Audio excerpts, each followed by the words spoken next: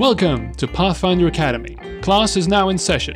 Here are your professors, Caleb and Christian. Good morning, class. You may be seated. Today, we'll be reviewing Mythic Adventures. This is part of our book review series where we review every core book in the Pathfinder RPG. And this episode is sponsored by Robert Dunn. Thanks, Rob. And speaking of whom, we have an adjunct professor on today's episode. Rob, welcome to the show. Thank you. Yeah, thanks, Rob. Let me ask you, why do you hate our time and our effort we put into this? Well, I picked the episode more as a punishment for you, Christian. What did I do? Why is every major episode a punishment for Christian?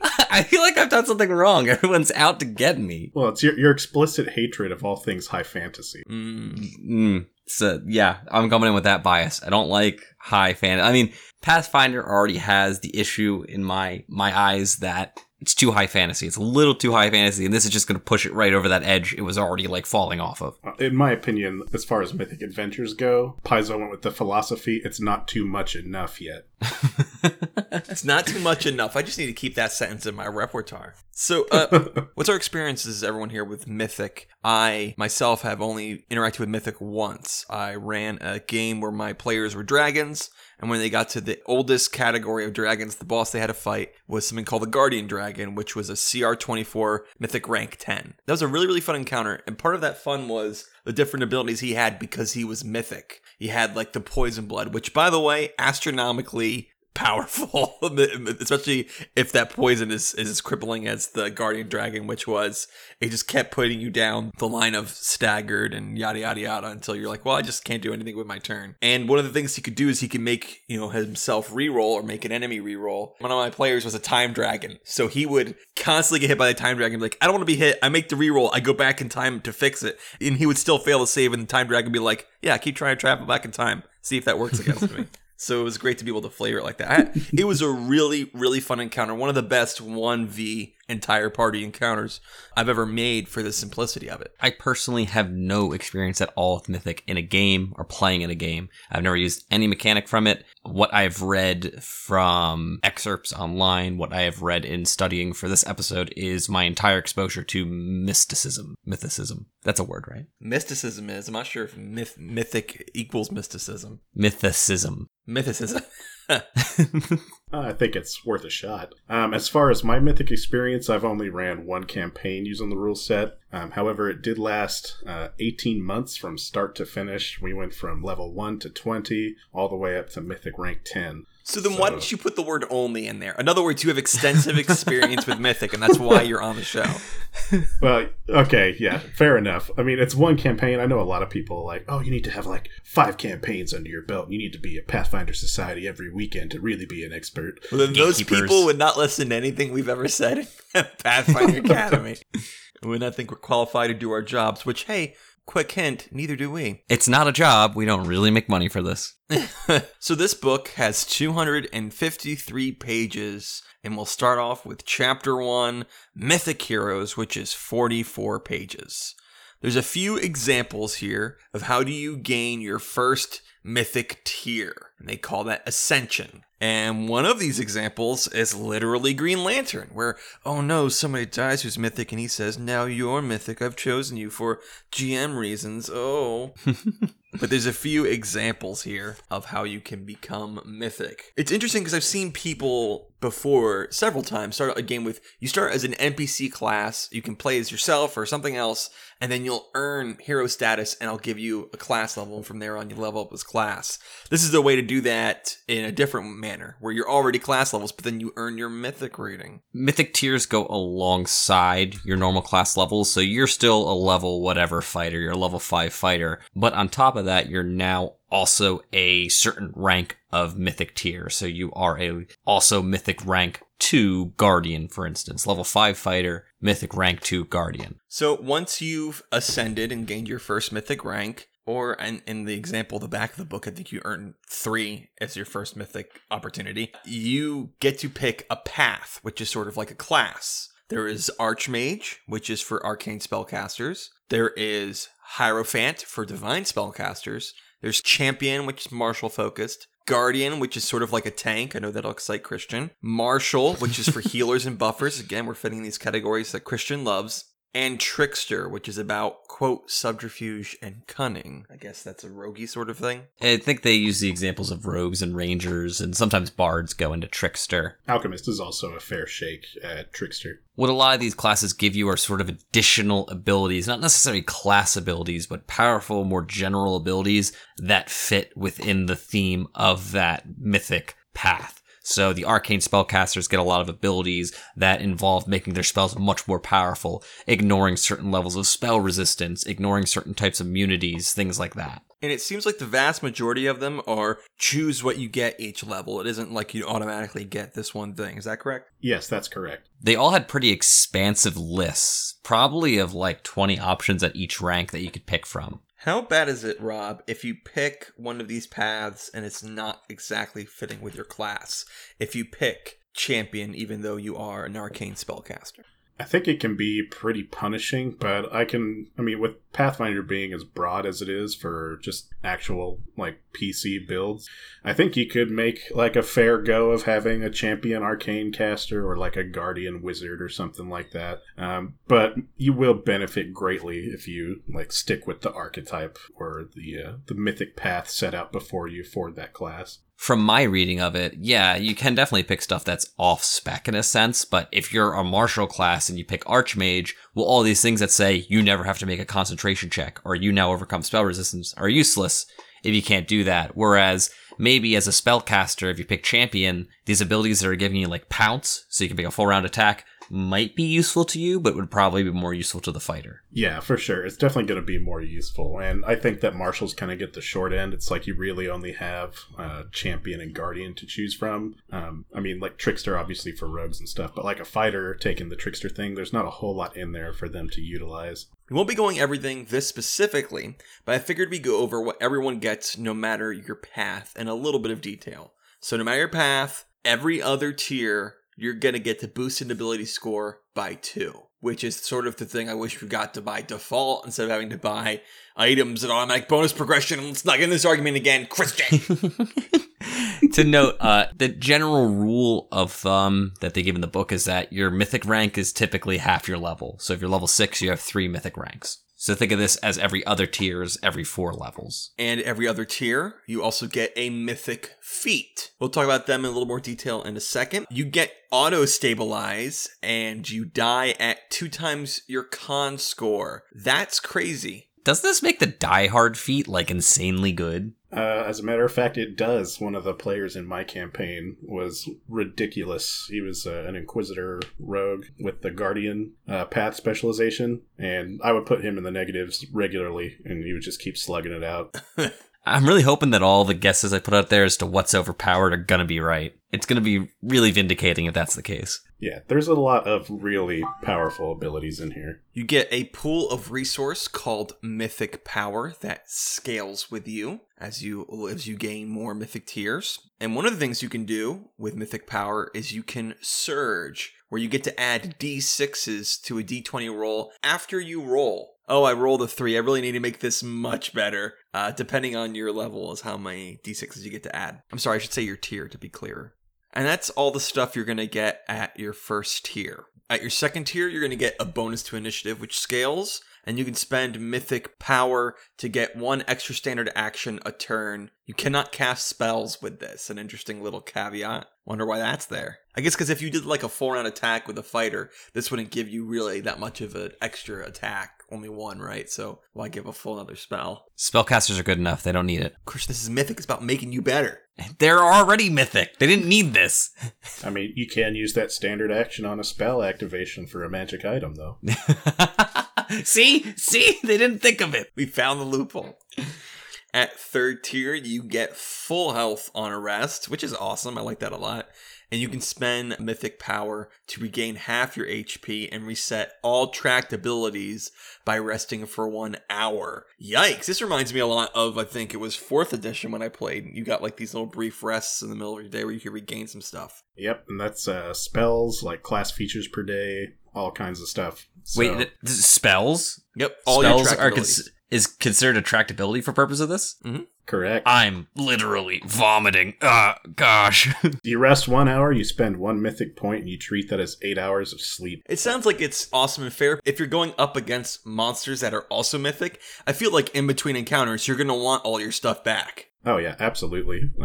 Once my guys got access to this, they used and abused it, and I just continued piling the pressure on, so it made it really useful. And since you're not getting your mythic power back, that has to be, once a day. That is at least going down. You can't do this forever, and when you choose to do this, you're losing the opportunity to use your mythic power for other stuff. Mm-hmm. At 5th mythic tier, you get essentially evasion for all your saves from almost all sources. The only exception here is from mythic spells or mythic special abilities. All of a sudden I get fortitude evasion? Where did this come from? I need it more in my life.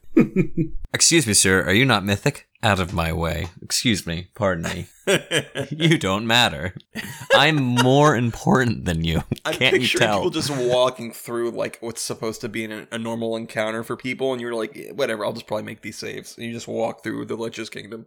At 6th tier, you can spend mythic power to reroll or force non-mythic enemies to reroll a single d20. This was the thing I was using with the Guardian Dragon versus the Time Dragon. That never worked for me. Time Dragons, man. Yep, Force of Will is extremely powerful. One thing I will point out, though, is that this is actually listed as the 6th tier ability on the table, but in the text it shows up as 7th tier. I just gave it to my players according to the chart when I was playing. Ooh, interesting. Now, can you get into reroll fights if 2 mythic people are fighting? Can you be like, reroll? No, reroll again. No, you reroll. No, you reroll. Yeah, I mean, you can. There's nothing that really says you can't. At 8th tier, you can spend mythic power to end a negative condition on yourself.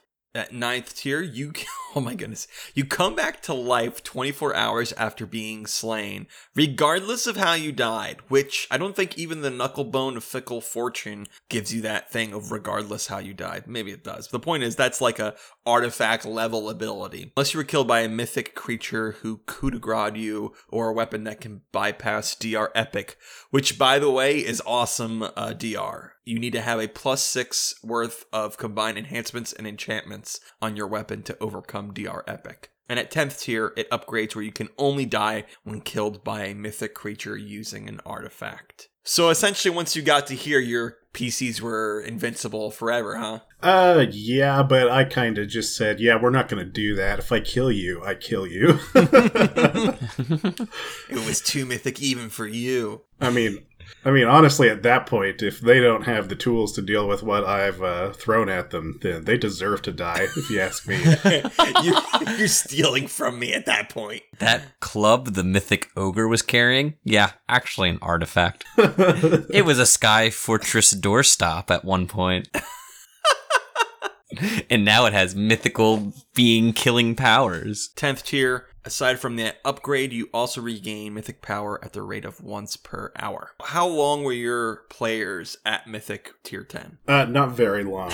Like 5 minutes. No, I think it was 2, maybe 3 sessions all told. Like, it was enough to, take down the big bad evil guy and wrap the campaign up. So they had, a couple combats with it. Then there's some recommendations on how you get to gain these tiers, because unlike with class levels, is not by XP, it's more of the GM Fiat, but they kind of have some examples of, you've overcome this wonderful, super awesome task, and you gain a tier. A lot of the book is kind of telling you how to run things with Mythic, like how to structure your story. And it kind of caught me back a little bit. There's a lot of this book that is reserved for here's a lot of suggestions for how to implement this. And I don't think any book before has kind of told you how to tell your story or how to fit these mechanics into the game. It's because they're specifically not giving you a number way to do it. I don't use XP in my game, so I have to come up with my own ways, but the book was able to tell me when I should level up because it had the XP system. Here, there is no XP system, so they're having to give you some guidelines because it has to be GM-fied. Maybe. It just caught me back, especially with the Ascension as the first part. There was a lot of examples. There's a lot of book space put aside for it. Oh, something I forgot to mention. You don't have to select your abilities from your path. There's a universal path. where you can pick from, I'm guessing, at any point. Yeah. The universal path is pretty important because there's a very special ability in there. Let me find it. It's called Beyond Morality, which is pretty dear to my heart because it basically lets you ignore any kind of alignment restrictions. And it really opens up a lot of builds. Like the BBEG in my campaign was a monk barbarian. And I know you can do that without technically breaking the rules, but it was nice to be like having something to point to be like, okay, yeah, no, he's legal. Deal with it. He's legal. My murdering evil dude is legal. That's how my players beat the last campaign. They audited the BBEG's character sheet and they're like, oh, he's got too many skill ranks. He's invalid. He stops existing. He just dissolved away. Victory, you get the XP. I knew I shouldn't have put that many points in perception. And just so you have an idea, there's 6 pages for each of these paths. So when Christian said there's a lot of abilities, he was serious. Rob, you said you wanted to look at something? Yeah, so when you select a path, you have, I believe, 3 or 4 different abilities you can choose from for each. In the case of the Archmage, so Marshall's, most of it is going to come down to you can spend a mythic point for an extra attack that ignores damage reduction. But like in the case of Archmage and Hierophant, they have some interesting ones, but they share one that acts the same. I think it has a different name. But let's just read it. So Wild Arcana. As a swift action, you can expend 1 use of mythic power to cast any 1 arcane spell without expending a prepared or spell slot. The spell must be on one of your arcane spell lists and must be of a level that you can cast with that arcane spell casting class. You don't need to have the spell prepared, nor does it need to be on your list of spells known. When casting a spell in this way, you treat your caster level as 2 levels higher for the purposes of any effect dependent on level. You can apply any mana magic feat you know to the spell, but its total adjusted level can't be greater than the highest level arcane spell you can cast from that spell casting class. Now, the other 2 are pretty underwhelming. I don't know why you would pick any of them but this Wild Arcana. And this is just one of 3 abilities that you just automatically get when you select this mythic path. That's astonishing. I did notice that. That one seems strictly better than one of the other ones. I was like, would I ever use this other ability if I could pick Wild Magic? Wild Arcana just blows the other 2 away. So Arcane Surge, you basically can roll twice to overcome spell resistance, but you can't add mana magic to it. It doesn't increase your caster level. Just Wild Arcana is just superior. And a lot of them are like that for your caster classes. Meanwhile, a lot of the martial-based ones were like, oh, you can make an additional attack, which is cool. I'm not going to complain about that. I like rolling a lot of dice. I like swinging a lot of weapons. Ignoring DR is pretty huge. We had to...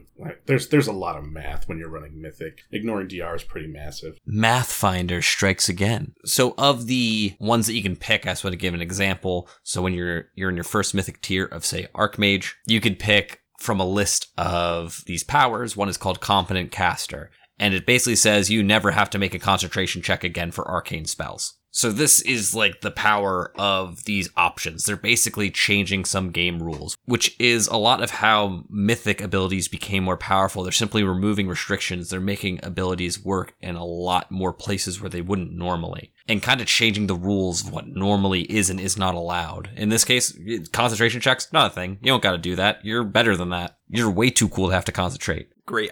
I wouldn't be crying if they were just taken out of the game. So at the end here, we also get a list of recommended builds, which again, a lot of this, like you were saying, is here. Listen, I know that we told you all these things, but let us tell you how to use them.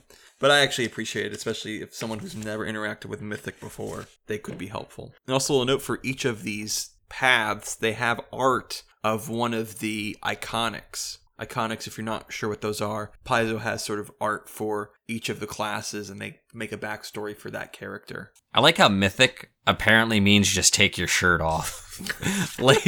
At least 60% of these characters are just redrawn with less clothes or no shirt. And that's what makes you Mythic. Or you put a little bit of black paint on your eyes, boom, can't be slain except unless you're coup de grace by a Mythic person. Well, I'm scrolling through and they really are all shirtless. It's great. I love it. I didn't think the barbarian lady, whatever her name is, could get any buffer, but she got buffer. Amari, I think it is. Yeah, Amiri. Amari, coolest of the iconics, I believe is her last name. The wizard, Ezrin, is my favorite. He was already my favorite because he's only 40 years old canonically, but he has stark white hair. Apparently, once you're at 40, you're venerable in Pathfinder world. but he's got like a sleeveless shirt and he is buff. He has definitely changed classes. He is not an Archmage. I think he's a Guardian. He definitely He's been hitting the gym. That guy has been doing bicep curls with like 80s. Let's move on to Chapter 2, Mythic Feats. There's 26 pages for this. And boy, Mythic Feats, guys. They're like normal feats, but they're way better. Oh, yeah. Some of them are ridiculous. I don't even know where to start. Well, here, start with answering this question of mine. A lot of them have the same name. For example, there's a Power Attack Mythic Feat. When you take Power Attack Normal Feat, do you also gain the benefit of Mythic Power Attack if you have a Mythic tier? Or do you have to select it separately? Or does it replace it? So you do have to select it separately. In order to take a Mythic Feat, you need to have the normal version of it first, and then you can then take it with one of your Mythic Feat slots. You get those every other tier level. Yeah. Now, if you refer back to the Mythic Heroes table for like where it breaks down your Mythic rank, you get your first Mythic Feat at your first tier, and then your second tier you're going to get ability boost, and then your third Mythic tier you'll get your second Mythic Feat, so on and so forth. So why don't we go over some examples? All right, so there's a couple feats that are just specifically for Mythic characters in general. I'll just start with one that basically everyone is probably going to pick, unless you're going to specialize, and that's Dual Path. You follow 2 Mythic paths. Prerequisite, just first Mythic tier, and you select a Mythic path other than the path you selected at the moment of Ascension. You gain that path's first tier ability, either Archmage Arcana, Champion Strike, Divine Surge, Guardian's Call, Marshal's Order, or Trickster Attack. And then each time you gain a path ability, you can select that path ability from either path's list or the list of universal path abilities. So it really opens up some Mythic builds for you. Wow. I don't see any reason not to take that. No, but you're stuck with that second path you've chosen, right? You can't choose one from every path as you level up. Yeah, you cannot take that multiple times. So once you've picked your second path, that's it. No more. The Mythic version of Arcane Strike basically turns anyone that takes it into a Magus. In addition to having a swift action and you get an enhancement bonus to your weapon, you can later turn it into actual enhancements and enchantments like flaming and stuff for your weapon. I thought that one was particularly cool. For me, Mythic Combat Reflexes really stood out from my campaign. The Inquisitor Rogue Guardian in my campaign, he had a reach build. Mythic Combat Reflexes, you can make any number of additional attacks of opportunity per round. And as a swift action on your turn, you can expend one use of Mythic Power to enable it so until the start of your next turn, you can make attacks of opportunities against foes that you've already made attacks of opportunity against if they provoked from moving. So that one attack cap, when someone's moving around you, you just ignore that and continue to clobber them until they get wherever they're going. Ooh, interesting. Marshals get a lot of love with this, but man, is Cleave still terrible. Mythic Cleave is literally just how you thought Cleave was supposed to work, but it doesn't. It's just, you can make another attack against someone else within your reach, not just someone else that is literally standing right adjacent to the person that you already hit. Like, I thought that was just a standalone option. That one's even worse now, because I thought you could just take it without taking normal Cleave. You can't just take Mythic Cleave. You gotta waste your feet on Cleave, then you gotta waste your Mythic feet on Cleave. Deadly Aim and Power Attack are more powerful though, which is great. They just deal more damage in general. It's an additional damage at the first tier, and then it gets an additional +2 every tier after that. So it's kind of terrifying. And with the Power Attack one, you can spend Mythic Power to just remove the negative aspects of it. The buy penalty on your roll. There are some pretty good defensive ones. I mostly looked into these from a DM perspective, just to keep my monsters alive for longer, because the damage potential of Mythic characters is so absurd. And one that jumped out to me was Mythic Deflect Arrows. When using Deflect Arrows, you can deflect an additional number of ranged attacks per round equal to half your tier. And you can also expend one use of Mythic Power as an immediate action to deflect a single ray from a ray spell or effect targeting you, which is pretty useful when you have an Arcane Archer who's just destroying everything with a full round action. Yeah, archers in particular seem like they get a huge buff from this. Deadly Aim is better. In the Arcane Archer example, Arcane Strike is much better. Many Shot, I'm sorry, there's a Mythic Many Shot. Now you get 2 many shots. You get 2 arrows that hit twice. You're getting 2 extra attacks. Wow, that is absolutely insane. I am very afraid of archers in Mythic. Yeah, and there's also a feat that lets you multiply your first range increment by 5 in every increment after that. What? It's crazy.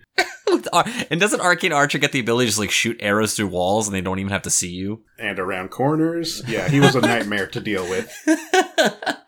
All right, and another useful one I found was Natural Spell. So when you're using Wild Shape, you can use spell completion and spell trigger magic items that were on your person. You don't need to manipulate them when you use them while using Wild Shape. It's just the same as the non-myth version. You can speak normally, but you get the benefit of using your magic items as well instead of just your spells. There's some kind of more general feats. Extra mythic power and extra path abilities do exactly what they sound like they do. That sounds like it's gotta be very powerful. I mean, it's not, well, I mean, maybe I should take that back because everything you've said so far is like, wow, this is a super awesome feat. But these mythic path things are so interesting. It's gotta be hard not to choose that, right? It's all about opportunity cost, and if we're talking about powerful, hands down, the most powerful feat I saw on this was Improved Initiative, Mythic Improved Initiative. So it increases your bonus to initiative by an amount equal to your tier, which is already busted, but you can spend a mythic power to just treat your initiative like you rolled a 20. In a mythic world where whoever goes first probably just nukes the opposition, I feel like this is almost a feat tax. This seems absolutely busted, and everybody needs it. So that was also going to be my question, because in the Mythic Monster chapter 6, many of the monsters get Mythic Improved Initiative, and they even like make a special little note because they know that you're going to want to use it every time. So my question for you, Rob, is Christian right? Is it just a feat tax where every player is going to get it? So I actually talked to my players about it beforehand, because when we were looking the system over, my group's all pretty power gamery, and they're like, okay, this is busted, like, can we just not put it on the table because everyone's going to pick it? I was like, sure. So no one picked it, no one used it, I didn't use it on the monsters, we just rolled it out naturally, because otherwise I think everyone's just going to burn a mythic point at the start of every combat just to get their max bonus.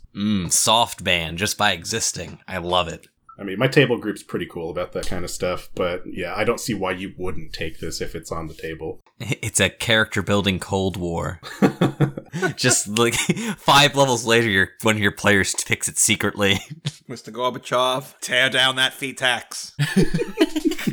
What's that you have in your case there? Oh, it's a piece of the feat tax we got removed. It's a natural 20 for my initiative. And of course, there is a lot of martial love for the feats in here. A couple of my favorites were 2-Weapon Rend. It increases the damage of your 2-Weapon Rend to 2d8 points plus twice your strength modifier. And I know you're probably thinking, oh, 2-Weapon Rend, gross. When things like Precision as a path ability for champions are in the game, your iterative attacks get increased by 5. 2-Weapon fighting actually becomes super viable. This 2-Weapon Rend is just additional damage on a full round. It's pretty gross. We had one 2-Weapon fighter and he just demolished things. To piggyback off the 2-weapon fighting, Mythic Weapon Finesse just gives you dex to damage no matter what. So 2-weapon fighting build just got a huge buff right there. And of course, there's the off-maligned Vital Strike. The Mythic version is disgusting. Whenever you use Vital Strike, Improve Vital Strike, or Greater Vital Strike, multiply the Strength bonus, Magic Damage bonus, and other bonuses that would normally be multiplied on a critical hit by the number of weapon dice you roll for that feat. Gross. Now, there's a little room for interpretation there because it's worded funny. It says weapon dice, but I think it means for each iteration of your attacks. I was instantly going to ask, what if I'm using a greatsword and it goes from 2d6 to 4d6? Yeah. I was like, hang on a second. I erred on the side of sanity on that one. Yeah, probably for the best, honestly. It's still really good. Hey, question, guys. If at any point you're not going to side on the side of sanity and all that, how about Mythic? That sounds like the time where you go, you know what, whatever, pick the most powerful things. What are your guys' problem? What do you have against fun? I don't know, I just find it silly that a greatsword suddenly does like 200% more damage than the great axe just because of the way it's designed. They both have the same average damage, but now suddenly when you use Vital Strike, the greatsword becomes this powerhouse. It just doesn't make sense. You're right. I've never seen specific weapons good for specific builds. That'd be silly. Okay, so let me raise you one further. You've got a great sword, and you've got Mythic Enlarged Person, which actually takes you to the huge category with a collision weapon. You're now rolling 66 on one attack. Let's Vital Strike that. That's 24 d6 now. Should we multiply our strength bonus 24 times? I'll have you remember that you're just an adjunct professor. All right? I'll have you keep that in mind. And also my response is, yeah, sounds cool. Sounds fun. Sounds like let me do it. It's a mythic adventure. Let me be mythic. Lots of math. Oh, you're too powerful. That's what the point is. You know what this was? This was Pathfinder before Pathfinder was. This was pre-nerf Pathfinder. That's what this is. This was the way everything was. And they fixed it, and I don't need it fixed. You know what I want them to change about the playtest? Nothing. I want everything buffed. That's all I want. This looks too good? No, it doesn't. Make it better. They could work on the organization a little bit. Let's not date ourselves, all right? So, Mythic Dodge is a thing. It gives you more dodge bonus, surprise, surprise, but you can also spend 1 Mythic Power to get plus 10 to your AC as an immediate action. Plus 10, I'm assuming is nothing to scoff at. And now I'm thinking about it, with Mythic, you might be able to scoff at it. Probably. You probably can. Plus 10 to your AC actually probably isn't sounding too great now that I think about like Mythic characters and AC probably not being an important stat at all. Improve Critical Mythic is kind of gross. You just increase the critical multiplier by 1, which, hello, world of 15 to 20 crit range times 3 weapons. Now everyone's using a Falcata. Gross. No better than a Falcata. Ugh. Yeah, better than. Or you could go the whole 17 to 20 times 4 with the Falcata. I mean, that's pretty tempting as well. And then use that with Vital Strike. Oh, I'm sorry. I'm over here with my scythe. What are you guys talking about? Improve Critical. Increases the crit multiplier by 1. No, that was... I wasn't actually I'm asking, sorry. Christian. I couldn't... Scythe, because it's a times 4 weapon. Never mind. Move on.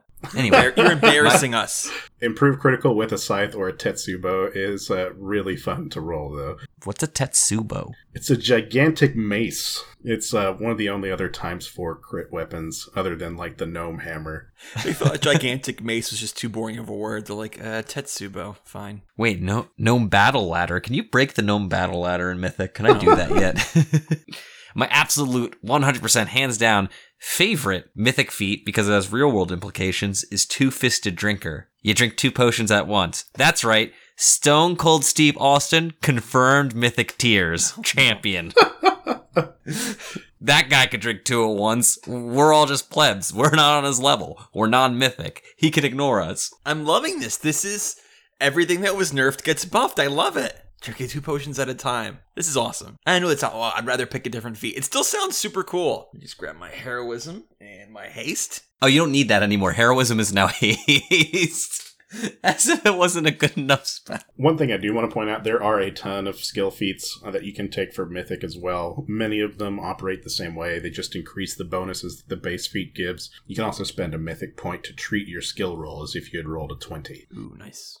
Why not just end every combat with diplomacy before it starts? Yeah, that's actually scary because diplomacy is technically a flat DC. Mm-hmm. Yeah, but I don't know anyone who doesn't... Well, it's hard. I don't know.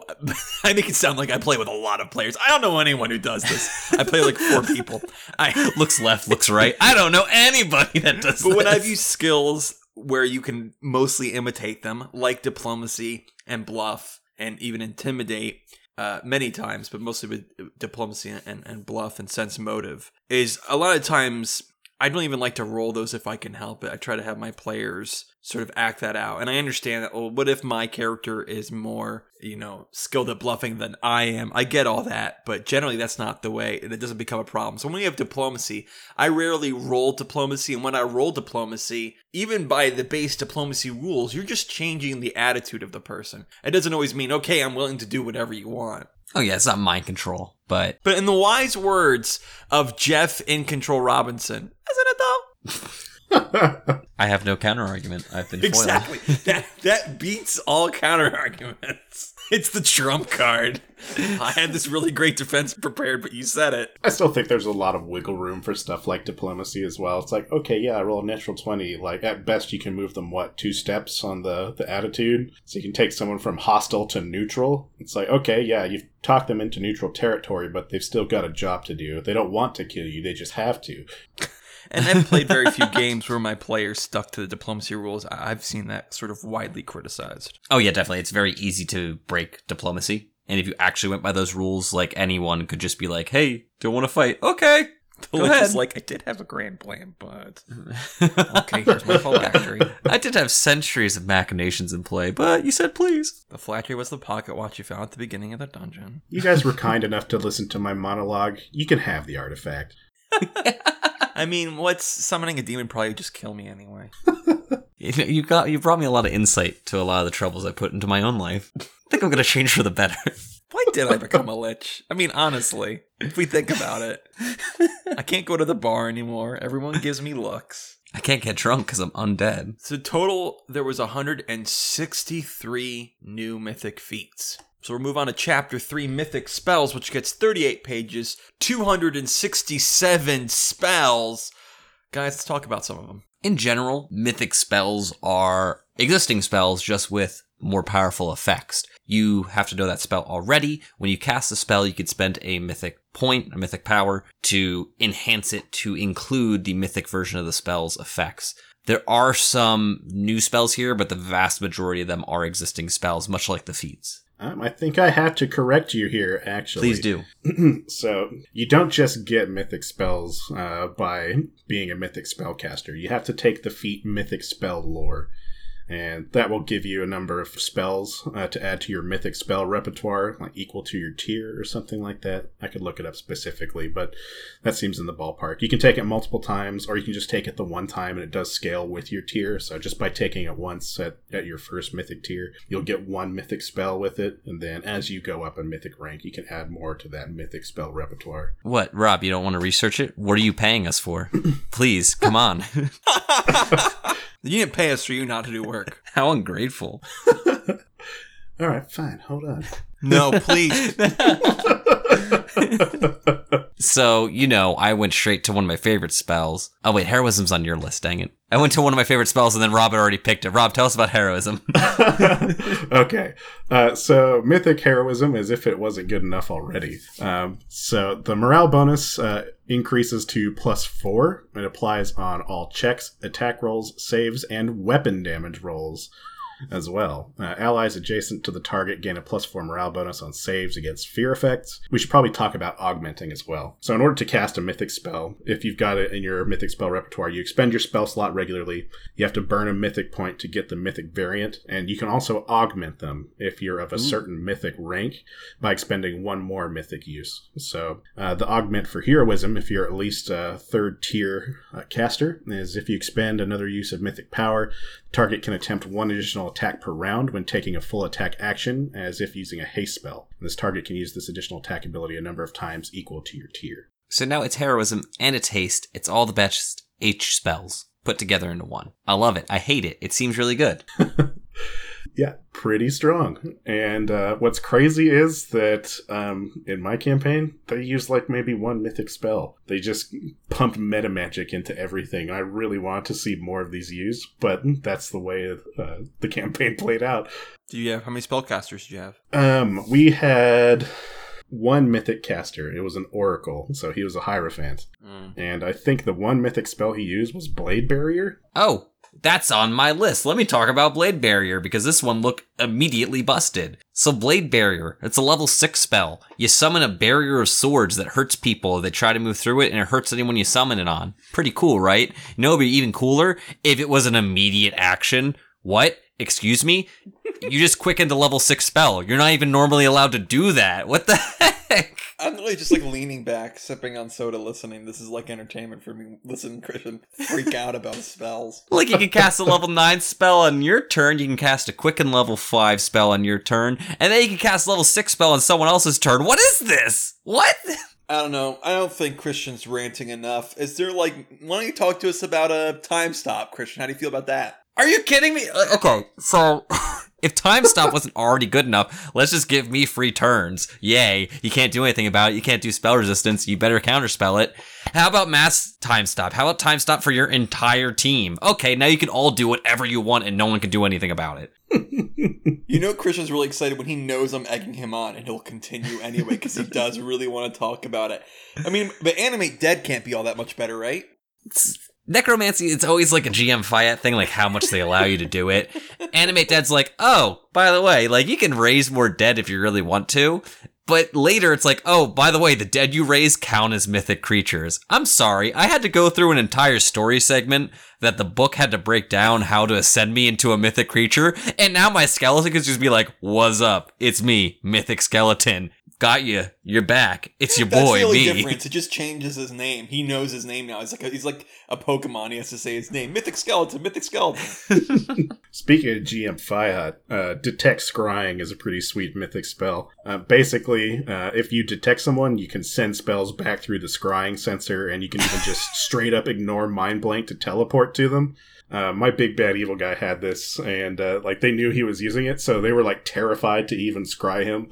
That's amazing. I love that. I love that you can send spells at them. Oh, because I've had powerful, BBEGs before, and sort of a stunning moment for my players was because it was the first time this ever happened. They scryed on him, and it was a her at that time, and the witch was talking to somebody and was being scryed on, and she stopped, and she looked right at them and said, well, well, well.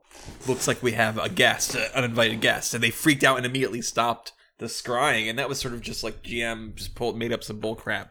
The fact that there's rules is written stuff here too, that's amazing. You know what I've learned about Pathfinder? It's such a huge volume of material here that makes it so fun and makes it so complicated. But one of the great things about it is almost everything that I've just GM-fighted, I found there is some rule somewhere to let me do that anyway. Vindicated. It's true. I feel bad for cheating, and then a few days later, I'm like, oh, Karis with Mythic Scrying. And to be fair, you can only send mind-affecting spells back through the sensor, but I think the augment where you can just straight up teleport to whoever's spying on you is a terrifying enough threat for your players. When's a mind-affecting spell ever hurt anybody? Am I right? Yeah, what's weird? And that's what I was talking about. The way a lot of these mythic abilities achieve their power is breaking established rules. Mind Blank was the way you get around being scryed on. It just, Mind Blank is a de facto. It states very clearly, well, sorry, the person's Mind Blank. You can't do mind affecting things to them. You can't scry on them. And then this is just like, boom. Well, how about not? What if that's not the case? It's like, oh, now there are no rules. Take my shirt off. There's no rules. When we get to the Mythic Monsters section, you'll actually learn that every monster doesn't have a shirt. Even the level 1 spells are powerful. So Command is normally just that spell where you're like, sit, stand, stay, and they do it. Mythic Command turns that into an AoE, and even if they succeed at their saving throw, they're staggered. Okay, so that's just an AoE stagger on a level 1 spell. That is sick. That is insane.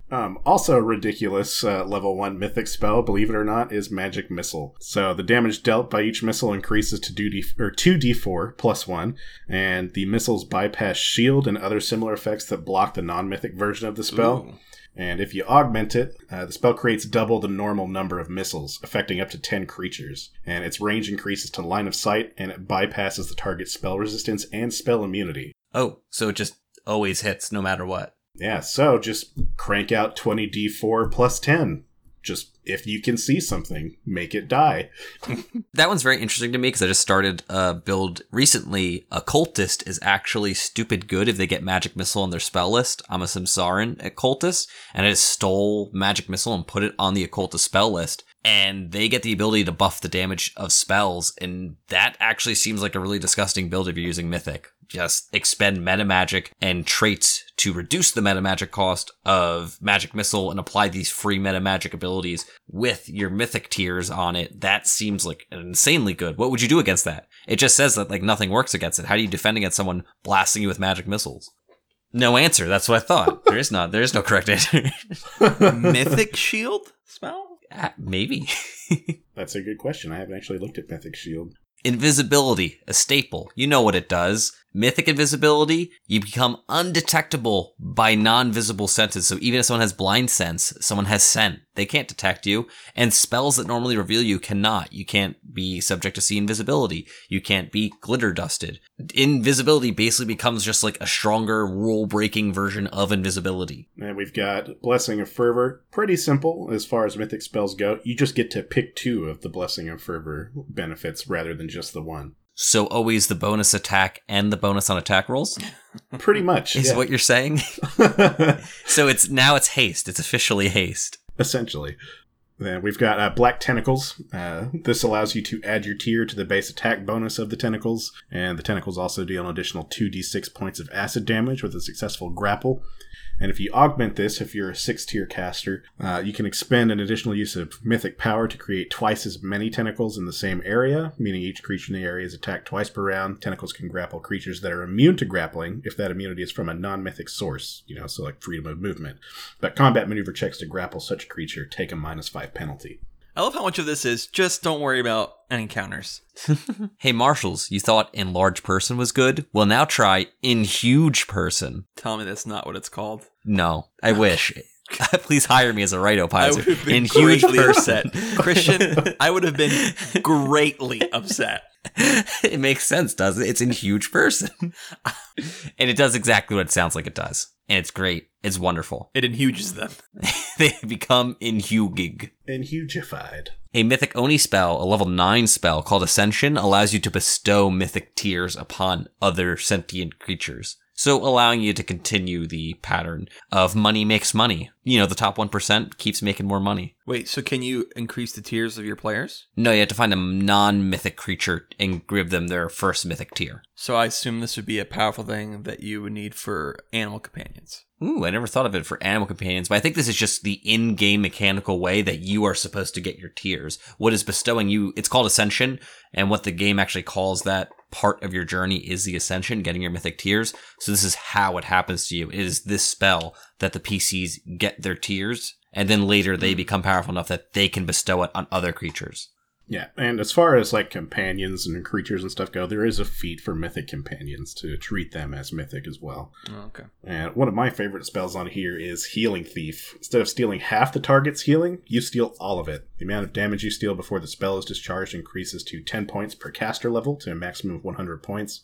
And if you augment it, you can change the range of the spell to close, so 25 feet plus 5 feet per 2 caster levels. And if the target has fast healing or regeneration, you steal half of its fast healing or regeneration. Healing from these abilities counts towards the maximum healing stolen before the spell is discharged. Honest question, how many enemies they faced were using healing in combat? Not many. However, they did have to back off, so it was mostly in my toolbox. I like how that was an honest question, though. Not one of those fake questions you often give. Honestly, I've been meaning to talk to you about that. I think when you're playing Mythic, it's just maximum aggression all the time. But given the amount of pain that this subset can throw out at a moment's notice, your players should be equally as scared as you are of your monster just being rinsed in one round. You know what just sounds mythic? It just sounds like something this godling character would do. Mythic repel wood. Watch out, coming at me with those 2x4s? But what you didn't know was that store vendor you sold all those 10-foot poles to, he was going to become the boss of the whole campaign. And now you just completely negated his method of attack. Or he covers himself in the 10-foot poles, uses Mythic Repel Wood, and repels them all in every direction. No, he repels himself towards people. He's launching himself like a cannon. What are you doing breaking down all those ladders?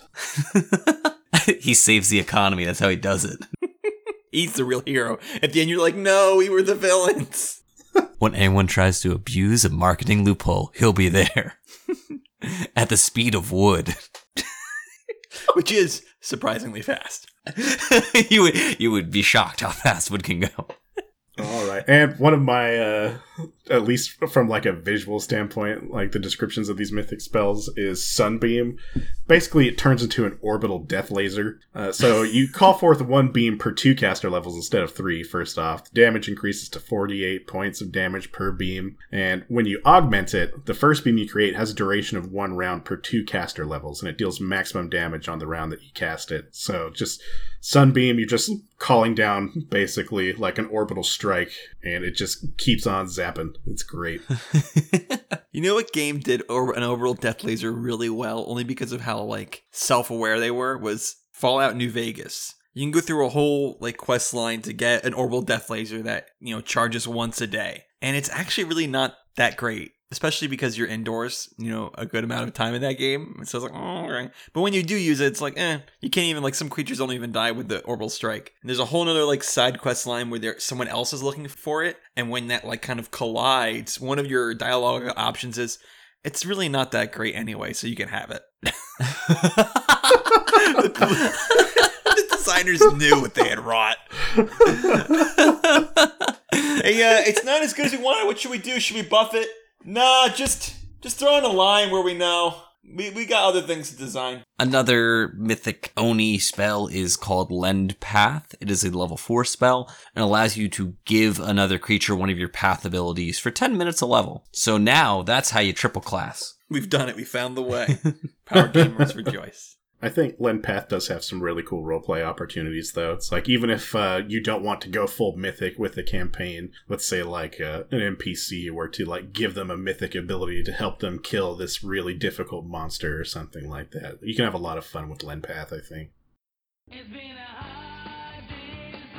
All right, Christian. We work hard all year, and we're coming on the day that we finally get some recognition for it. Can you think of anything better to do this Labor Day than listen to some quality podcasts?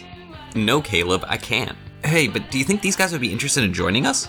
I bet they would. I mean, if they listen to Pathfinder Academy, they gotta be cool, right? If role-playing games are your thing, why don't you guys check out our other podcast, Trailblazers?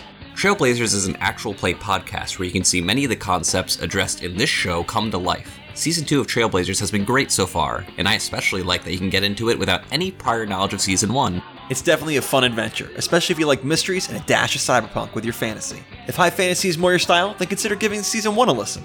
You can find Trailblazers on iTunes. We've got a bunch of other ways to listen as well, so go to our site tblazer.net for a complete list of the ways that you can listen. So go ahead, take a load off, you deserve it. Lay back, grab some dice, and join us. Alright, Christian, back to work. Wait, what do you mean? I thought we finally had a day off. Oh no, the work of a podcaster is never done.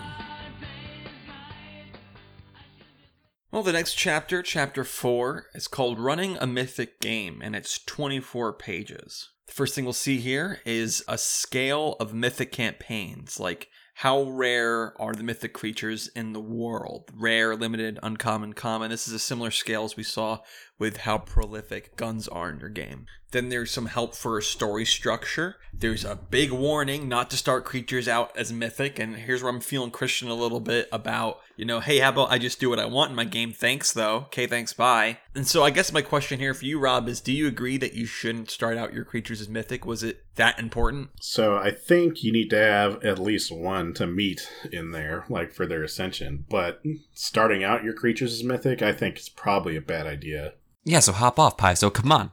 Get off my back. Oh, my back's so heavy. What's on it? Oh, it's an entire publishing company. Ugh. So they start out with Contact, where you meet an unbeatable creature. Ascension, you gain mythic. Journey is the rest of the game. And then Life Afterward. What do you do with retired characters since they're so powerful now? I don't know. I have some ideas. Thanks for giving me a paragraph about it, though.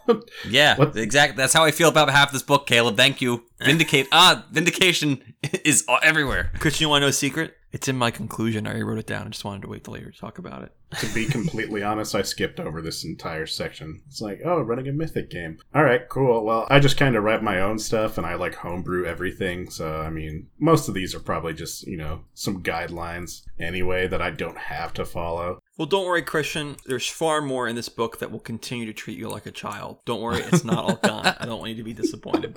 Then there's the 7 elements of a mythic adventure. Just 7? Yeah, yep, only 7. You get no more, no less. One of these examples is cunning foes. Play optimally and don't just wait in a dungeon to be encountered. That at least is a good suggestion, because a lot of times one of our episodes we talked about, don't play your monsters optimally all the time. Some creatures can be absolutely devastating if you always are playing them optimally. It's more fun for the players if you're not doing that. They're saying in the case of Mythic Adventures, do it, which I'm guessing, as Rob's experience might tell, because if you don't, you'll die anyway. Well, I mean, looking through this section for the elements of a mythic adventure, I mean, without even having read through this, I kind of hit all these marks. So, what have we got here? We've got cunning foes, hard consequences, impressive settings, legendary creatures, otherworldly influence, powerful enemies, and supernatural events. I mean, that's just all the hallmarks of a good story anyway. Yeah, I was going to ask, what makes any of that mythic? Yeah, I think that what you should do for Mythic is take an idea, and like I said, it's not too much enough. You just take it to 11, and it's Mythic. Congratulations. I like what they put in where they're like, when it comes to consequences, because they're so powerful, and because it's going to be so impossible to kill these characters, a lot of times you have to diversify what failure means. You have to have different fail states. It's not always going to be death. It's going to be something else. It's like, okay, but I figured that out on like day 2 of GMing. I can't just kill my players all the time to make them fail. I have to find other things out. And again, I don't understand what makes that mythic. That's not a mythic thing. That's just a good storytelling thing. Yep. I mean, consequences is sort of the central theme to my campaign when I was playing with Mythic Adventures.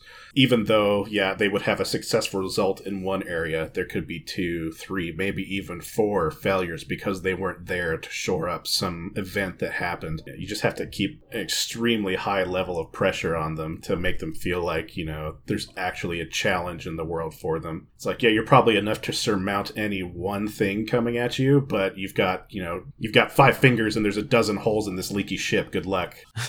And in my opinion, that is the way, and it should be, even though it's not the quintessential way, choice factors into a role-playing game like this. A lot of times it's that false choice that we will be doing an episode on eventually, sort of lying to your players. And almost every GM has that idea where it's like, you could go left or right. The secret that the players don't know is either one they pick, I only have one thing planned. But I made it seem like they had choice. There's a lot of that false and illusion of choice in RPGs. If you want to have real choice, real effective choice in a game like this, in a game where your players can choose things that you don't even plan. Prepare for most of your writing to be thrown out the window. Yeah, you don't have to do that. You can have the 4 different things that are going to happen. Which one are your players going to choose to try to change? That's real choice. That's exactly how I handled mine. So I had basically, I mean, this is how I tend to run most of my campaigns anyway. I keep like a constant flow chart of events in the back of my head. I'll even write them down sometimes, but it's wherever my characters are present in the campaign world at that time. It's exactly what Caleb said. They changed the events of this one scenario that I had set up, but now I have to look at all these other ones where they were not present to deal with something and advance those, through a logical progression. I'm going to write this down right now to add into our Lying to Your Players episode, because I really think it's the best way to handle choice, because it's actually real. Well, then they have 6 adventure themes with a little short amount of information for each, with scope, ascension, story, challenges, and ending sections for each. They have how to design encounters and rewards, which would be helpful for me. Rewarding seems like a difficult thing to do for Mythic Adventures. Trial, guidelines, and 16 examples. Now, this was good for me. I need to know what kind of things will level them up since they left it ambiguous. This is the part where I'm happy for them to sort of, baby bird feed me a little bit here.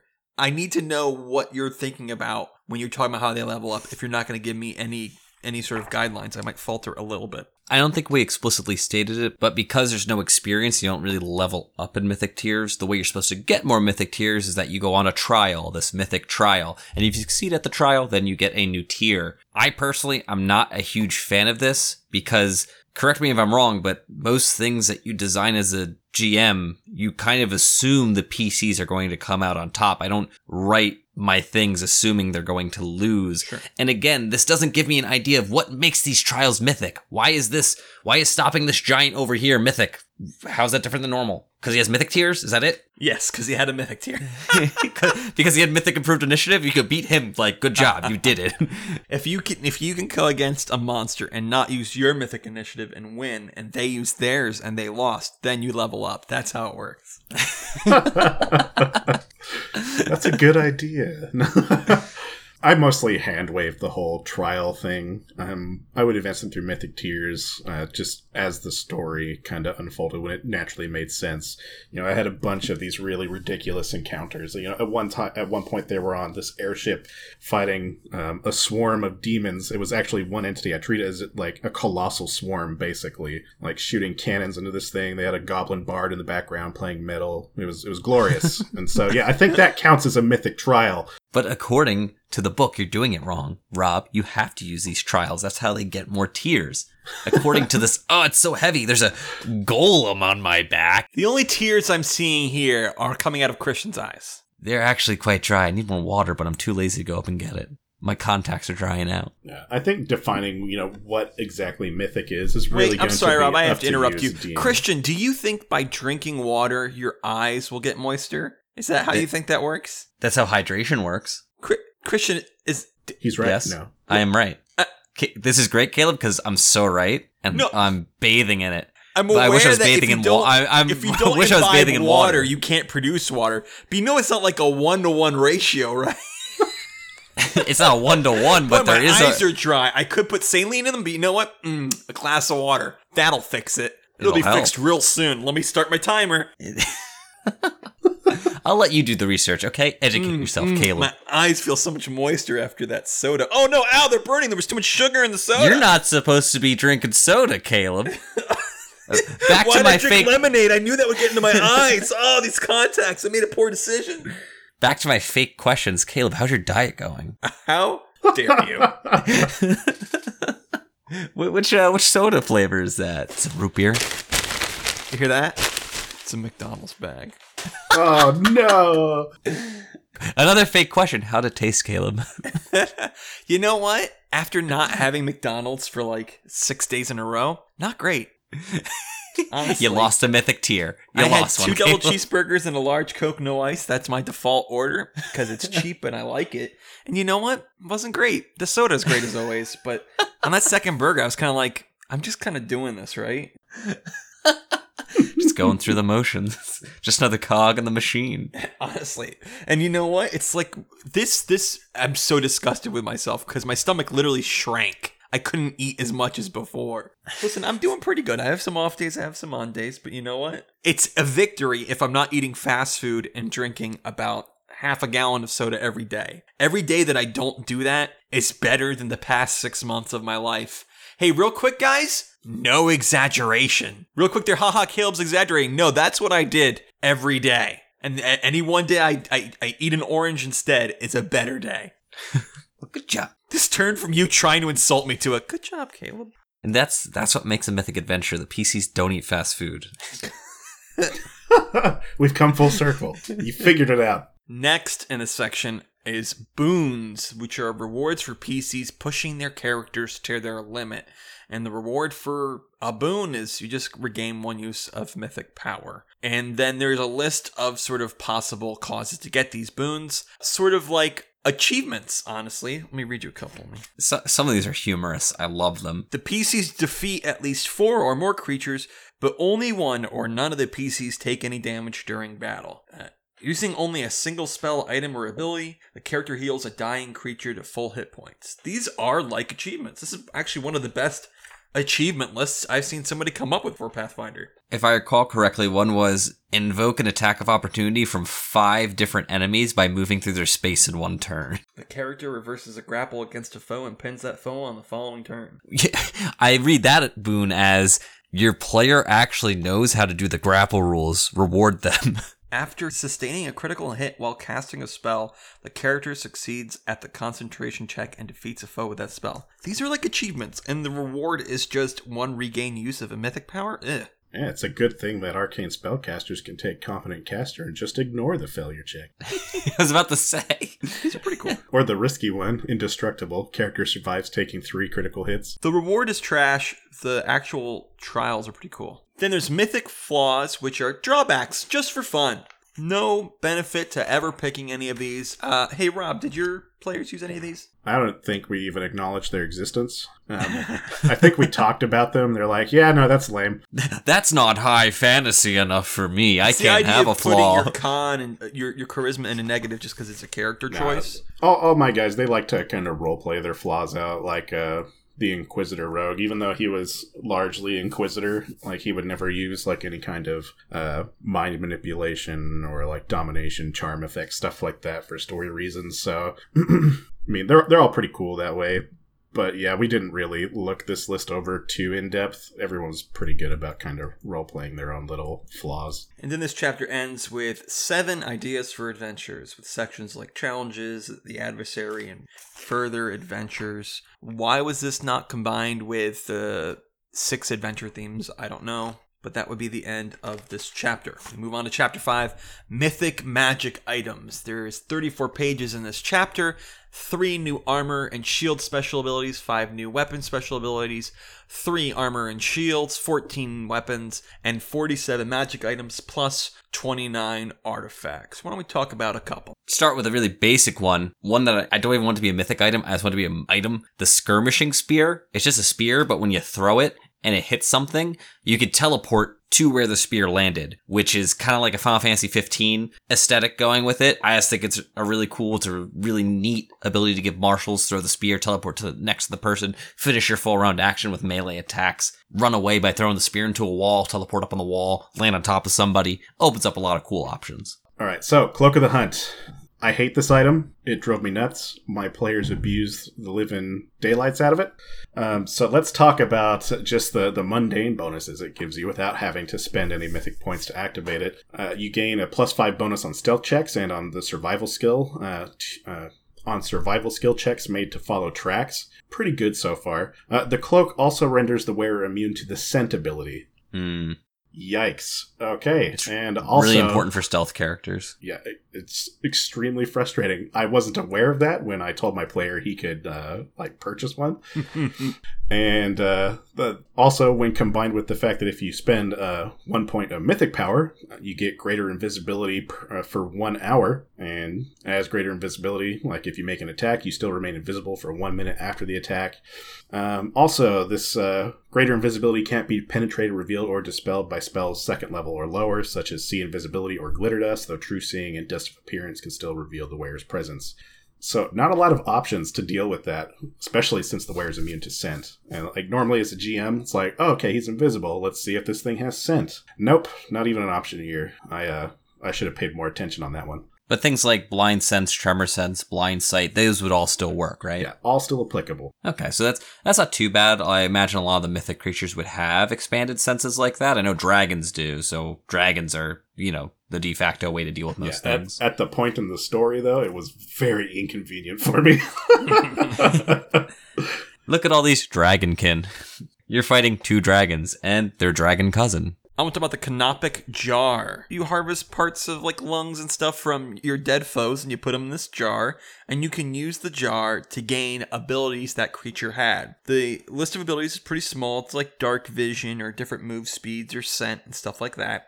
But if you spend a point from your mythic power pool, you can transform into that slain creature as if using things like Alter Self or Beast Shape or Form of the Dragon, yada yada yada, as appropriate. That's pretty cool. I love the idea of becoming monsters. I wish the form of spells or the shape spells would make you even more like the creatures they're supposed to make you like. So it's really neat to be able to we killed this ancient red dragon. Let me just, put that in this jar. Put a lid on it. All right, I'm going to become this dragon later. I'm going to save that one up. I really like the Spirit Walk armor. It's a very stealthy set of armor. It's a light armor. It can cast Quickened Vanish on the wearer 4 times per day. And it even has ability later to turn the wearer incorporeal for a small amount of time. The Aegis. It's a shield depicting Medusa, and you can activate it using your mythic power. And the first thing it does before it starts turning to stone, which it's going to do, is as soon as it's activated, everyone around is affected by the fear spell. And then for as many rounds as you have tears, it has the same gaze as the Medusa, turning people to stone with a save based more off of you than off of the creature. That is super cool. What I really like about that is, and they didn't have to do this, it was a simple, one little line they put in there was that the first round you start it, things are subject to the fear spell. That's cool because everyone's heard of Medusa, everyone's terrified of turning to stone, and the idea that once you start seeing this thing activate, turn on, and go from a depiction on a shield to, oh my gosh, that Medusa's head, its eyes are now glowing red, and its hair snakes are now writhing, that is terrifying, and you would be terrified before you even begin trying to make saves versus, being turned to stone. I love the implementation of that. It's also a good shield. It's like a +4 determination heavy steel shield. Now we've got the Sword of Inner Fire. It's basically a lightsaber. It's a +1 flaming burst, brilliant energy longsword. In the hands of a mythic wielder, the sword's fire damage bypasses fire resistance and fire immunity. As a swift action, the wielder can expend 1 use of mythic power to enable the Sword of Inner Fire to damage non-living creatures, such as constructs and undead, for 1 round, though the sword still can't damage inanimate objects. And a wielder of at least 3rd tier can absorb the Sword of Inner Fire into her body as a swift action, and call it back to hand with another swift action. While stored in this way, her eyes burn with orange flame, and she gains a +5 deflection bonus to AC and a +2 luck bonus on all saving throws. So not a terrible offensive item, especially because it can just penetrate immunity, but it's also a really strong defensive item when it's stored. I gave this to one of my players. He's like, I'm not even going to use this. I'm just going to keep it for the AC and the luck bonus. If you implemented Mythic with ABP, would you just have the most powerful characters ever in existence? What could stop them? They don't even need money anymore. The Gun with No Name. It is a Mythic Bane pepper box, which is in itself is already really cool. The idea that you can have Mythic Bane weapons, I think, is really neat. The wielder can't be scryed upon while they are wielding it or while it is on their person, which I just like the idea of someone that's hunting down mythic creatures or mythic beings, and you can't scry them. You don't know who it is. You can't know their name via magic, at least. And then there's a little bit here about you can spend a mythic power to reload it automatically, and it can also put flares in itself. Legends Bane. It's a dagger designed to kill mythic creatures. It overcomes all types of DR, including DR Epic, and it does extra damage to mythic creatures. But here's the really cool part about this dagger. If you pick it up and you're a mythic creature, you automatically are affected by the destruction spell, which means, yes, 200 points of damage, and if you are destroyed, it's going to take True Resurrection, a carefully worded wish spell, followed by Resurrection or Miracle. That's a lot to bring you back. This is a very... I love when there's like things like this that feed the lore of an item. This would be great to trick your players. They might get mad at you, like, oh, cool loot. Look at this awesome... 200 points of You do get a save. It's a DC 25 fortitude save. Then you can wield the dagger normally. I'm sure as you're mythic, that save becomes easier to make. Especially when you can roll a D12 to surge it. That's when it becomes like a mythic level truth or dare chicken type game. Like, you touch the dagger. No, you touch the dagger. It's a hot potato. Except you don't stop at a certain time. You stop when the destruction spell actually goes off on somebody. Oh, he got consumed. He's gone. Stop when one of your friends is dead. But you're all mythic spellcasters. He's like, all right, let's do it. Get this True Resurrection. All right, spell, miracle. All right, it's back. Let's go rob a bank real quick. Who can stop us? Hey, listen, there's a whole section here. What to do after the adventure. I got a couple ideas already. Mythic robbers. Go get your mythic tongs and grab that Legends Bane dagger. I got some plans. All right, the 7 League Boots. These well-worn boots act as boots of speed combined with boots of striding and springing, where it can expend 1 use of mythic power as a move action to take a 7 league step. The step functions as teleportation with a 21-mile range, except the wearer must have an uninterrupted path to her intended destination, but the path doesn't have to follow a straight line. So basically, you spend a mythic point and you can just step to the horizon. And then full round action. Oh, well, it's a move action to do that. Oh, man. So... unusable. Trash tier. Forget it. Has no combat implications. I don't know how you could actually step to the horizon, since you need uninterrupted line of sight, and with the distance you take like a stacking -2 penalty for perception. The Earth is flat, obviously, so it's not that hard. Well, if we go by those rules, Rob, that we can't see the sun, okay? Yeah. I mean, cumulative -2 penalties. Oh no, my world is only a 200-foot sphere. Nobody in Galarian knows that there's a moon or sky. You ever seen a shooting star? No. You must have a really good perception check. A shooting what? Boats are just crashing into each other left and right. What do we navigate by? For those of you who are not in on the joke, if you rules as written, you cannot see the sun with your perception checks. Every, I think, 50 feet, every 100 feet, you take a -2 penalty on perception checks. So eventually your perception check becomes, in the -200s. You ever hear the whole passing an arrow anomaly? Oh, the peasant railgun, it's called. The peasant railgun. Okay, fine. I guess I thought I knew something you didn't, but you're fine. Whatever. That's how you kill a mythic character. You get a Legends Bane dagger. You line up 200 or so peasants, have them all take prepared actions to pass the dagger until it reaches terminal velocity and you just launch it at somebody. To make it made out of wood, I've got a spell for that. Foiled again. All right. We have the Staff of Eldritch Sovereignty. So this is similar to Staff of the Magi. Unlike a normal staff, the Staff of Eldritch Sovereignty holds 50 charges and can't be recharged normally. Some of its powers use charges, others don't.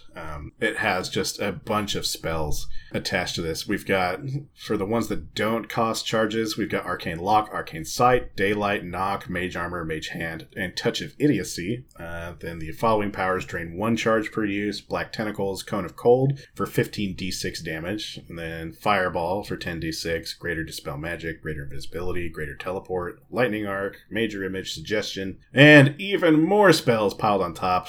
At 2 charges, we got Summon Monster 9, Plane Shift, Prismatic Sphere, and Prismatic Spray. Yep, and for 5 charges, why not? We'll just cast Gate, too, on top of all this other utility. Pretty bonkers. Yeah, it's good. Has a lot of bonus utility on there, some meta magic interactions. It's solid. Plus, it gives you spell resistance, and if you successfully resist a spell, it adds charges, kind of like a Rod of Absorption. Very powerful offensive and defensive item. You know what's even more powerful? Caden's Cup. Caden Kalian, the god of freedom, and the guy who became drunk and was like, I dare you touch a Starstone, and the madman did it. You can get his cup. There's like mythic stuff it does and spell-like abilities. I don't care. You can just drink from it all day, get no negative effects from alcohol, and it always fills up with your favorite drink. You know how many times I've been to like breweries or out of state, and I had a drink, I was like, wow, this is great. I really want more of this. This is one of like my favorite drinks I've ever had. Where can I find this? Oh, it's this brewery that's like, 50 so miles away, and they don't really have a tasting room, and they only supply it to certain people. And it's like, well, but I want to buy it. I want to give them my money so that I can drink this. Why won't they let me do that? Now I can have it. Now it's mine. How much is this item that you're only going to be using for role-playing? This mythic item? 25,000 gold. Okay. It's actually on the cheaper end of the mythic items. I think Christian could have a mythic campaign all by himself, just hunting down booze. I like it. Write that one down. Put it in the playbook. So, if you haven't noticed already, many of these items have an effect that will apply to any character, and then like extra effects that you can pull off if you have mythic tiers or mythic power. And there's also a section here called legendary items. Rob, can you tell us about those? Yeah, so legendary items, you can take a feat as one of your universal Mythic Path abilities. And it's got a bunch of creation rules for it. Like each different slot has different rules and what they can affect. Basically, a legendary item is going to have legendary surges. They're similar to Mythic Surges. You can use them to enhance rolls, saves, all kinds of stuff. It's got rules on how to enhance them, what different stages of intelligence and abilities they have access to. It's pretty cool. It's a really customizable system. So you're basically crafting your own artifact when you start to go down this path. And one of my players did it. He didn't go too far into it. Basically, he did it, just expanded senses, just opened up some roleplay opportunities for himself. And he had a highly customizable weapon. Interesting. Is this something that you could use to make, non-mythic artifacts? Sort of like, we have the race builder. Could this be like an item builder, or is it sort of more towards focused on the mythic stuff? It does have a lot of mythic interactions in there, but I think most of these just stand alone without having to have a mythic user. So you really could, create your own. I think it's a good template to use. All right, Chapter 6, Mythic Monsters. We got 56 pages in this chapter. There's 46 monsters from Bestiary 1 through 3. I'm not sure if there's some ones from the other bestiaries. I don't think there is. I think it's just 1 to 3, which was out at the time of publishing this. And none of these monsters are unique. They're all from these previous bestiaries. So let's look at an example here. The Skelly Man. I don't know why I use things like Gerblins and Skelly Man. Is it funny? It's not funny. I find it funny, but I don't find it ha-ha funny. Why don't I just say skeleton? Is there something wrong with me, Christian? Tell me what's wrong with me. Dude, where do you want me to start? Yeah, okay, that was an easy joke. All right, skeletons are CR1, Mythic Rank 1, and they get Relentless. Any melee attack made against a Mythic Skeleton provokes an attack of opportunity from the skeleton. That's super cool. In Superior 2-Weapon Fighting, a Mythic Humanoid Skeleton usually fights with a scimitar in each hand. It does not take a penalty on attack or damage rolls for attacking with 2 weapons. With sort of some powerful abilities on a CR1 creature. I was wondering how this would work out at low levels, having Mythic levels. and seeing the monsters here, I'm beginning to understand. Yeah, I think it's a bad idea, especially with like non-mythic heroes, to throw a mythic monster into the mix. Like even your most basic ones are pretty scary. There are templates to add to monsters to quickly make them mythic. And then after that, there's more thorough rules for creating mythic monsters or making existing monsters mythic. There is a mythic subtype, and then some new universal monster rules. Simple arcane spellcasting and simple divine spellcasting, in my opinion, are wonderful. Poisonous Blood is really awesome. It was a big killer in my encounter with the Ancient Dragon. And Lingering Breath, which is just a cool thing about, hey, this is, like, why can't it damage you more? All right, why has it got to be a one-time thing? My question here for you, Rob, is during your encounters with your mythic players, did you ever use non-mythic monsters against them? All the time. I would throw them several CR higher, though. I believe my party was like level 12, mythic rank 5 or 6, and I just straight up threw like a Bandersnatch at them. And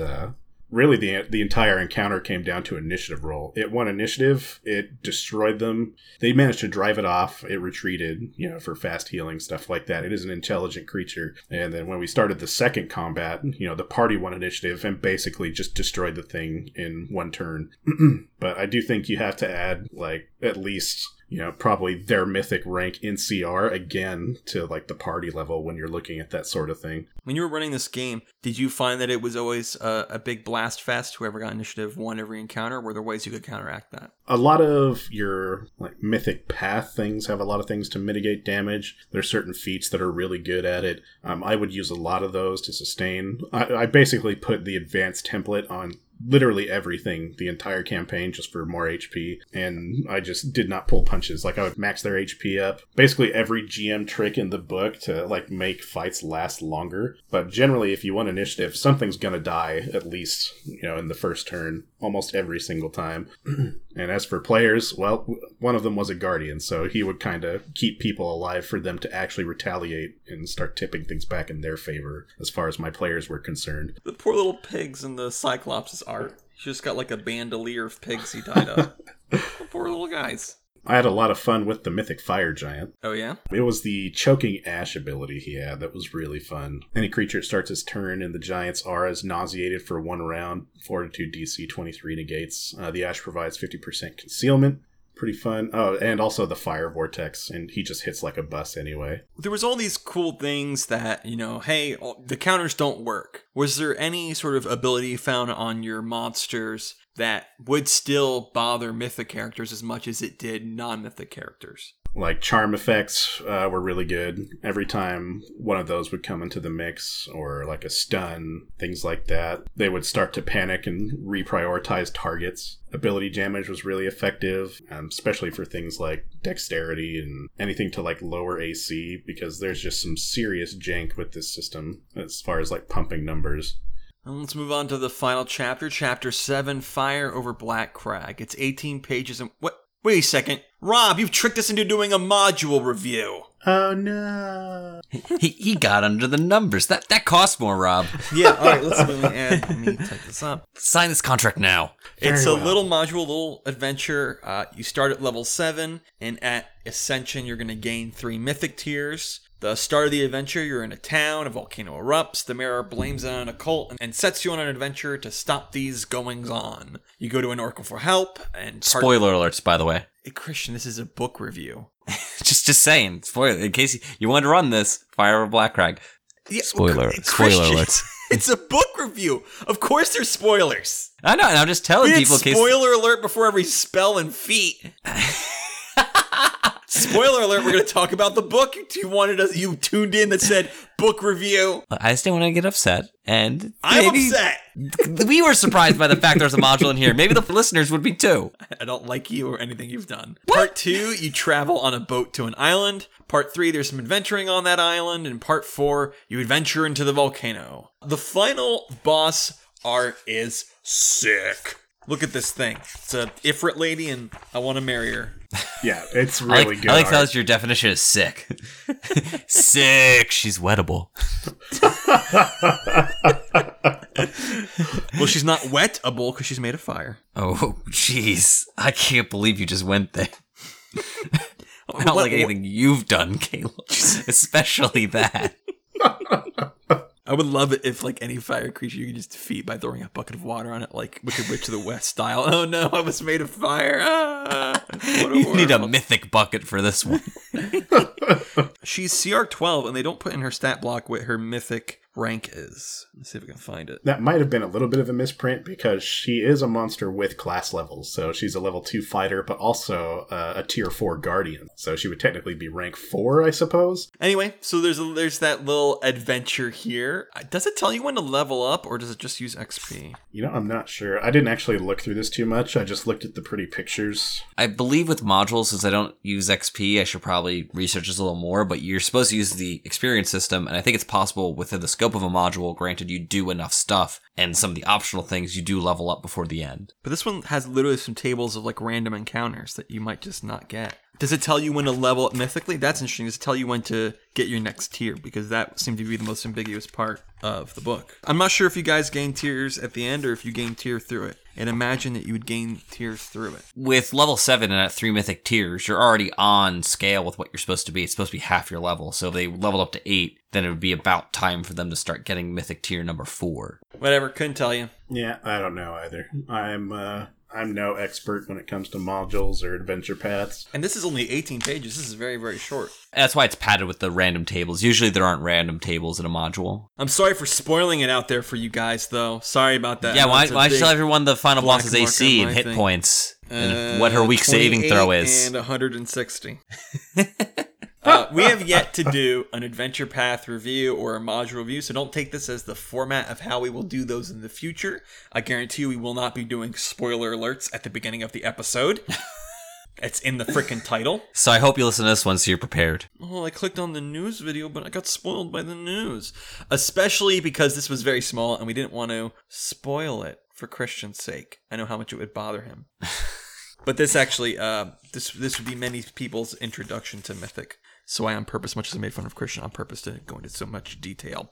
And then at the very end of this book here, we've got a Mythic character sheet. Spoiler alert, at the end of the book, there's a Mythic character sheet. And that is the book. Hey, real quick question. Why are they giving me... What are they doing? Why are they adding a little Mythic adventure there at the end, given that there is an entire adventure path that's Mythic? I've never seen any of their books ever. This is the only book core book I've read, and I own them all, that at the end goes, you know what, you probably don't get it. Here's an adventure path to kind of figure it out. What? Why? Pad those pages, boy. It's 18 pages. Yeah, they needed those 18.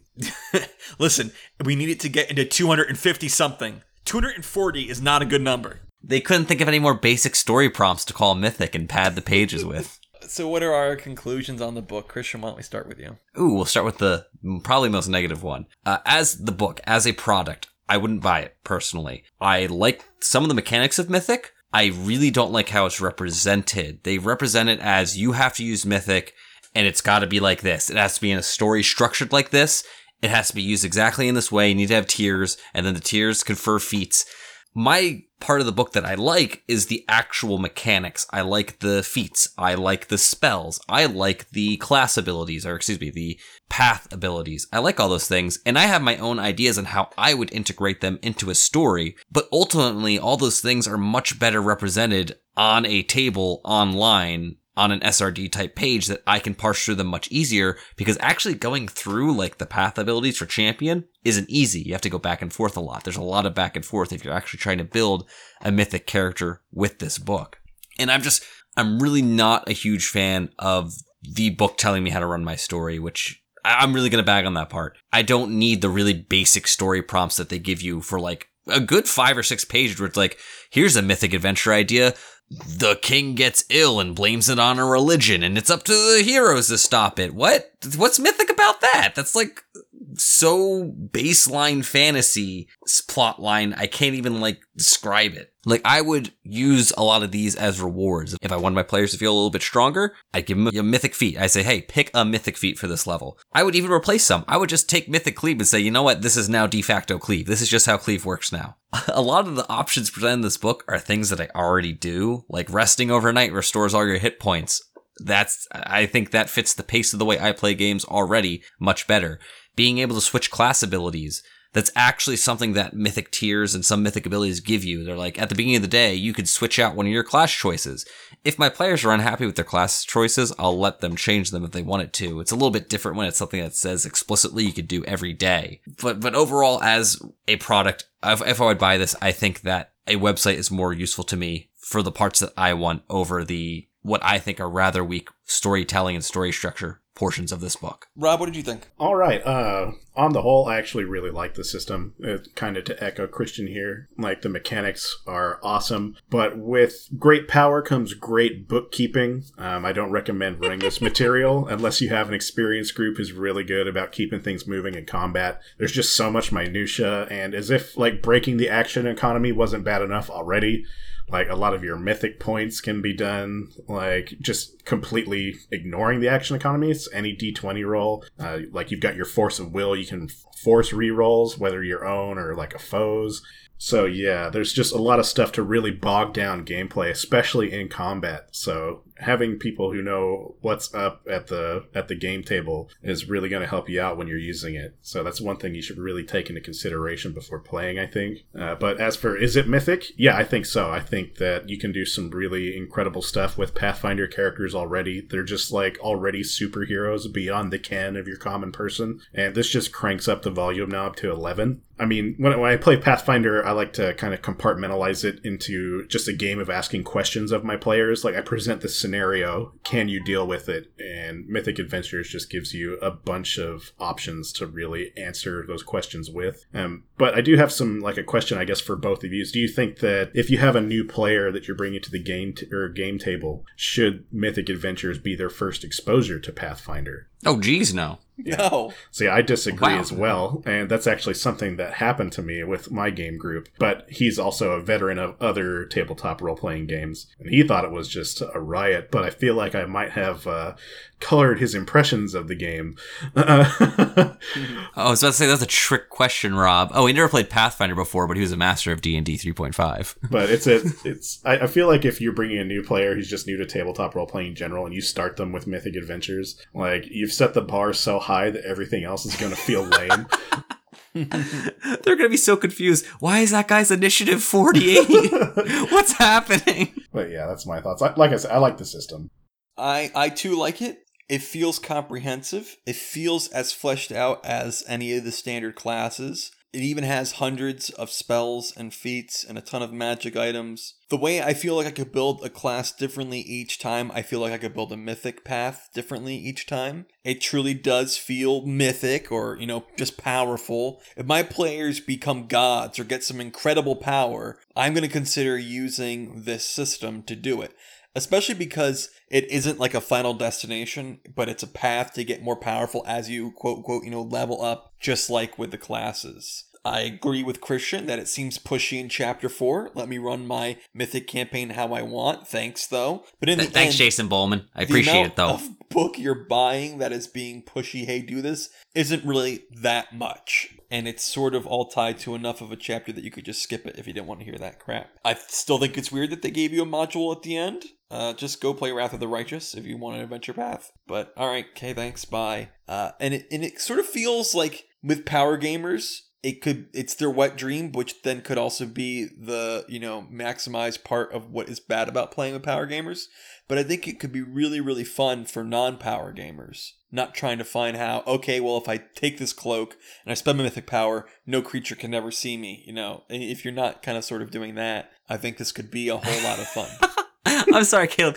It's just using the base power of the cloak power gaming now. Just using the item as described. Is that now power gaming? I was trying to do a callback for Rob. I was trying to vindicate Rob, Christian. How dare you? I mean, that's my like fault. literally just out of the box, using it as is. You dirty optimizing power gamer. I can't believe you've done this. It wasn't so much of that as like I failed to like vet the item. Like I just kind of glanced over. It's like plus to stealth and he can turn invisible. Okay, yeah, I guess that's fine.